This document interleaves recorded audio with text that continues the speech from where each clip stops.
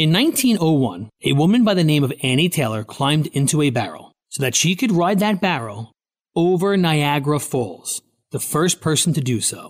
The reason for her crazy endeavor? She was struggling to make ends meet, and she was hoping for fame and financial security.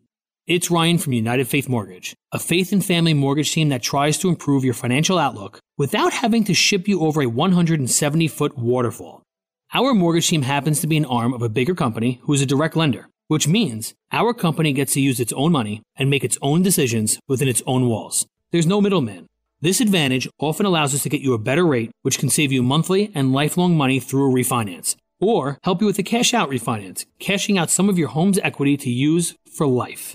We are United Faith Mortgage. United Faith Mortgage is a DBA of United Mortgage Corp., 25 Melville Park Road, Melville, New York. Licensed mortgage banker. For all licensing information, go to nmlsconsumeraccess.org. Corporate NMLS number 1330. Equal housing lender. Not licensed in Alaska, Hawaii, Georgia, Massachusetts, North Dakota, South Dakota, and Utah.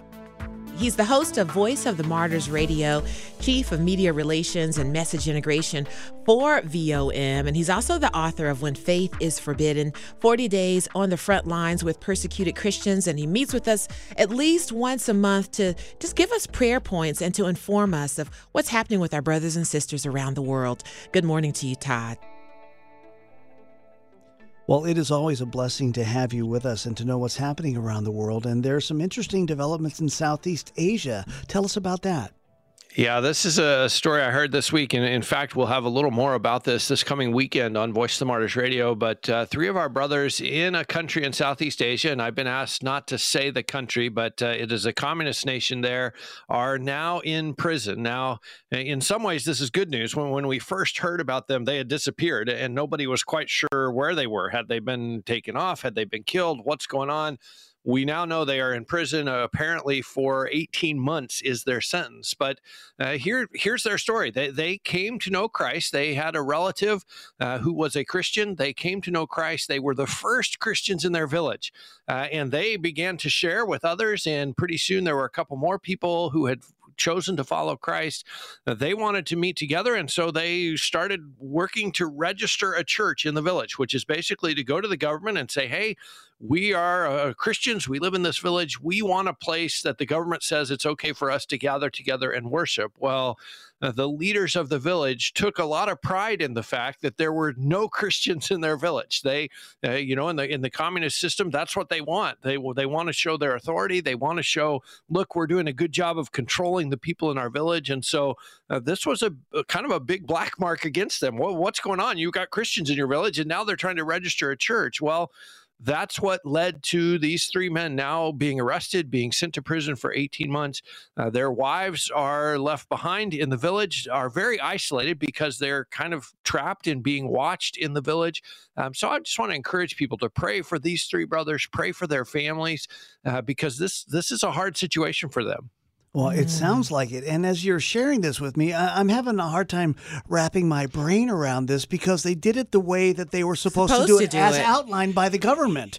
Yeah, and so to have them come around, I'm just baffled by this, Todd. It is a frustrating thing because so often in these communist countries, you hear the story is, well, if the Christians would just cooperate with the government, if they would just register their churches, there wouldn't be any persecution. The only problem is that they refuse to register. They refuse to come under government authority. So these three guys were trying to do it according to the law. They were trying to do what the government says Christians are supposed to do. And they ended up in prison. And I'm like you. It's like, what do you do if you've done everything they told you to and they still send you to prison? Obviously, it's not about registration. It's about, hey, we don't want Christians. We don't want the gospel to spread. Yeah, that's what it sounds like. It's almost like, yeah, we caught somebody with this trap that we set up, and as followers of Christ, it seems like they are forcing the church to be underground. But I think underground is where it just might flourish. It might flourish. And, it's such a conundrum in countries that have church registration because, as Christians, we read in the Bible, honor your government authorities. And so we want to follow the law. But so often it is used, like you say, it is used as a tool of persecution. Oh, to register your church, we need the names of everyone who's going. Oh, well, what are you going to do with those names? Well, we're going to go see those people, and we're going to tell them not to go to church. So it is kind of a conundrum for our brothers and sisters that live under that kind of system to know, okay, how do we walk the line of honoring the government as the scripture calls us to do, but also not bringing more persecution on ourselves? We are talking with Todd Nettleton, a voice of the martyrs, and just finding out ways that we can pray for things that are going on around the world. And something is happening in Pakistan with their blasphemy laws. Tell us more about that, Todd. Yeah, for years, the blasphemy laws in Pakistan have been used against Christians. Probably the most famous case is the case of Asia Bibi, a wife and mother who was accused of blasphemy. She spent years in prison before the Supreme Court finally ruled in her favor and said, no, she didn't commit blasphemy. So there has been a lot of talk over the years, Pakistan, you need to reform these laws. They're being used against Christians. They're being used against other religious minorities. You need to work on these, make them more fair, make them more equitable. Well, they've worked on them, and instead of making them more fair and more equitable, they've actually added categories now. So it's not just Muhammad or the Quran or Allah that you can blaspheme against. Now it is Muhammad's wives. It's Muhammad's companions. And what happens in these cases is if there's a dispute, say, you have a dispute at work and you need to get rid of somebody, you just accuse them of blasphemy. Hey, I heard this person say something bad about Muhammad, or, hey, I saw them tear a page out of the Quran. That person is going to be arrested. Probably there will be a mob of people that come and arrest them, and then it'll go to court. And sure, like in the case of Asia Bibi, eventually she was exonerated, but it took like 9 years. She was locked up that whole time. And so if you want their job or you want to take over their property, they're off the scene. They're out of the way for however long it takes to work through the court system. The other thing that often happens is even if the court says you're innocent, the person will be killed by a mob outside of that. Literally, people have been murdered on the steps of the courthouse after being found not guilty of blasphemy. And so your life is in danger. Asia Bibi is still in hiding today, even though the courts found her innocent. So to see them change these laws, like I say, we would have thought, boy, that's great. We want you to change these laws, but they changed them in the wrong direction. They made them worse instead of better. And Christians in Pakistan are now even more at risk than they were before. Wow. Okay, you're hearing the voice of Todd Nettleton just kind of walking us through what's going on in Pakistan right now. And just it seems like the persecution is being stepped up. We heard what's happening in Southeast Asia, where it seems like this is what the government is telling you to do. You do it, and then they persecute you because you've done what they've asked you to do. And here, the laws are not just, especially when it comes to Christians. And so they're expanding that law to get a hold of more people. It seems like they're widening the noose. I don't know how else to say that. It really is true. And as I read, some of this has to do with Sunni versus Shia, and they want to include more Shias that are committing blasphemy because the government is primarily Sunni. But Christians are caught up in that net as well. And so, I think of one case. There was a case not very long ago. A nurse was accused of blasphemy against the Quran. Well, what had she done?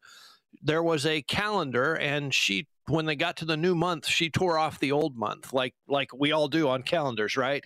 Well, on that calendar, there were verses from the Quran. And so she was accused of damaging a Quran by tearing off one month when the new month came up on the calendar. And it's like, how is that blasphemy? That is what all of us do when we tear off a calendar. But in that context, it's like, hey, I can accuse her of blasphemy. She's going to be locked in prison, and she's out of my way for whatever I want to accomplish with her property, with her job, with her situation, her house, whatever it is. Wow, that is unbelievable. You're hearing the voice of Todd Nettleton. And Todd, we're hearing what happened in Southeast Asia, what's happening in Pakistan. And we have listeners right now who are hearing this and maybe for the first time understanding that there are things happening around the world that they have no idea about. And I'm just wondering, is there an app or something like that somebody can learn a little bit more about this so they can be more informed, so they can better pray? There is a great app, and in fact, it is brand new. We just launched it. It went live in the App Store last week. It's just called the VOM app, or you can search for Voice of the Martyrs. the first thing persecuted Christians ask us to do is to pray. And so the app, one of the bedrock things in the app is every day there's a new prayer request for persecuted Christians. And you have a specific thing to pray for that day. You could actually set a reminder. Your phone will buzz and say, hey, it's time to pray for persecuted Christians. Here's the country. Here's the situation you can pray for today. The other thing about the new app now is it includes all kinds of VOM books and videos. There are children's resources available in the app, and it is all free. It's completely free. You download the app, you register, and boom, you have access to all of these things, including, and I'm happy about this, my book, When Faith is Forbidden, the audiobook is available in the app. And again, it's free. You can listen to that. You can listen to the book. You can listen to Voice of the Martyrs radio. All of that, again, just go to your app store, search for Voice of the Martyrs, search for VOM app. And I encourage people, this is a great way to stay connected. It's a great way to pray every single day throughout the year. Thank you so much. And we are talking with Todd Nettleton of Voice of the Martyrs, and he is on 88.9 Moody Radio every Saturday, actually, at 6 p.m. Eastern. And you can hear him talk in more detail, do interviews with some individuals who've been through persecution or who are on the ground in these areas, and go a little deeper with him. Todd, thank you so much for being with us here today.